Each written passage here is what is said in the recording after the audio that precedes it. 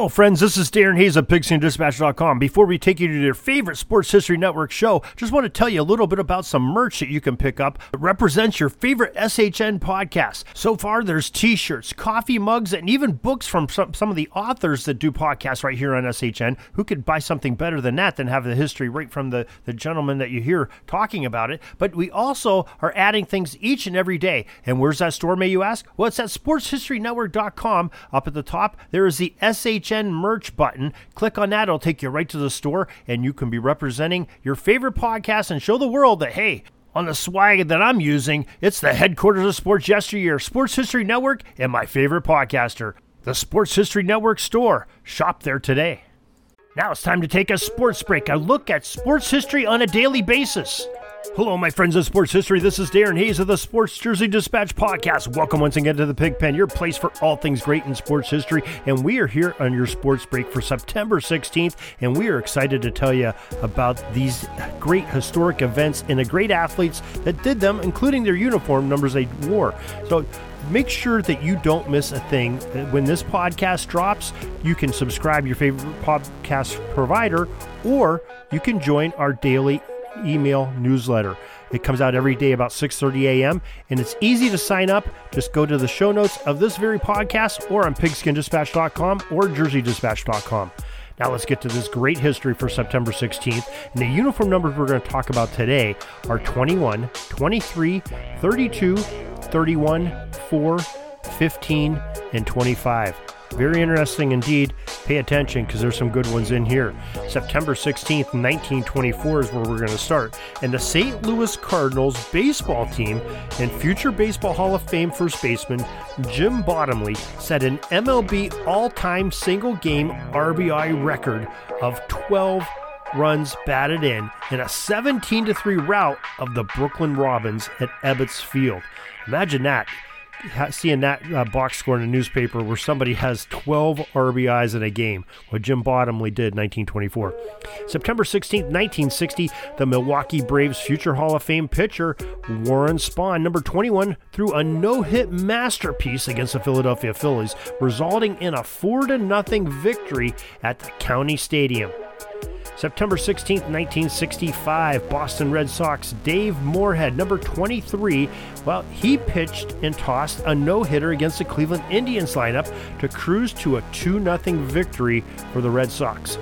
September 16th, 1973, we're going to the football realm, and the Buffalo Bills running back number 32, O.J. Simpson, rushed for a then NFL record 250 yards in a single game in Buffalo's 31-13 victory at the New England Patriots. September 16th, 1975, the Pittsburgh Pirates second baseman Rennie Stennett, number 6, became the second Major League Baseball player to go 7 for 7, hitting in a 9-inning Major League Baseball game as the Pirates routed the Chicago Cubs 22-0. Sounds like a football score at Wrigley Field. September 16th, 1988, Cincinnati Reds pitcher Tom Browning, number 32, well, he pitched a perfect game, and that led to the defeat of the LA Dodgers by the score of 1-0. Are you seeing that we're starting to have these run of number 32s? First O.J. Simpson, now Tom Browning in 1988. Well, September 16th, 1993, Minnesota Twins Dave Winfield, number 32, became the 19th MLB player to reach a career milestone of hitting 3,000 career hits. September 16th, 1995, Greg Maddux, number 31, it's not 32, number 31 he wore that season, of the Atlanta Braves, set a record of 17 consecutive road victories. September 16th, 1996, Paul Molitor, number 4 of the Twins, is the 21st player to reach 3,000 hits. September 16th, 2000, Sammy Sosa, number 21, became just the second player to hit 50 or more home runs in 3 consecutive years. He joined the exclusive club with Mark McGwire, number 25, of both the Cardinals and the A's earlier in his career. Now, September 16th, 2018, back in the NFL, Kansas City quarterback Patrick Mahomes, number 15, what an arm. Well, he set an NFL record of 10 touchdowns in the first 2 weeks of the season, torching Pittsburgh's secondary with 6 touchdown passes. That one hurts a little bit.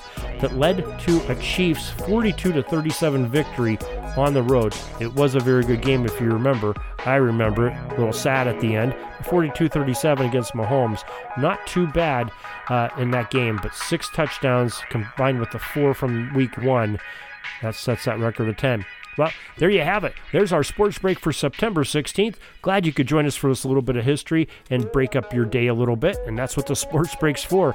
You can find more on sports history if you're starving for it and you can't wait till tomorrow to listen to this. You can go to sportshistorynetwork.com, where I have 30 buddies over there that are just having some great podcasts on all kinds of genres, eras, and sports with some expert guests just talking about sports history.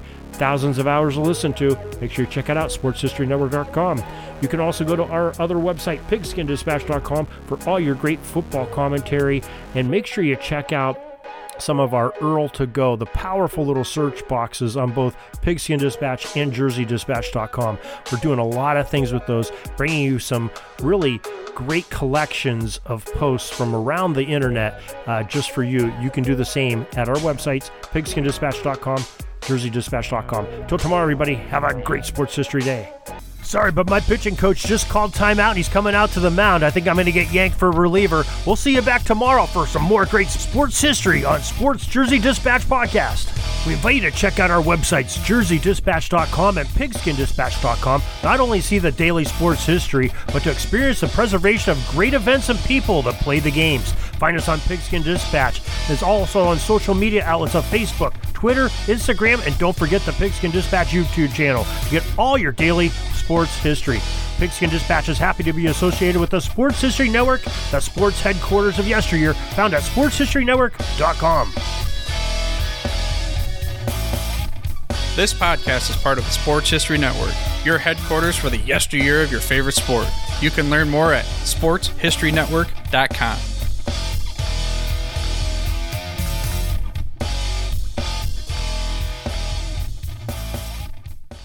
Hey there, sports history fan. This is Arnie Chapman, aka the Football History Dude, and I wanted to thank you for stopping by to listen to another episode here on the Sports History Network. Our podcasters are passionate about uncovering and sharing sports stories from yesteryear. And if you didn't know it already, we have over 30 shows across the network covering all sorts of sports history topics. In fact, here's a glimpse into one of our awesome podcasts here on the network. Each week, the official Football Learning Academy podcast will take you deep into the history of pro football through interviews with players, coaches, or administrators in the NFL, as well as interviews with Pro Football Hall of Fame selectors, authors, and historians. You'll learn how the game evolved and important moments that shaped the sport into what it is today. And don't miss the Pro Football History Nugget of the Week. Listen to the official Football Learning Academy podcast on the Sports History Network. How about that? I bet you're super hyped to go listen to that new podcast, right? Well, to learn about this show and all the other podcasts on the network, head over to sportshistorynetwork.com/podcast. Again, that's sportshistorynetwork.com/podcast. Head over there today to find your next favorite sports history podcast.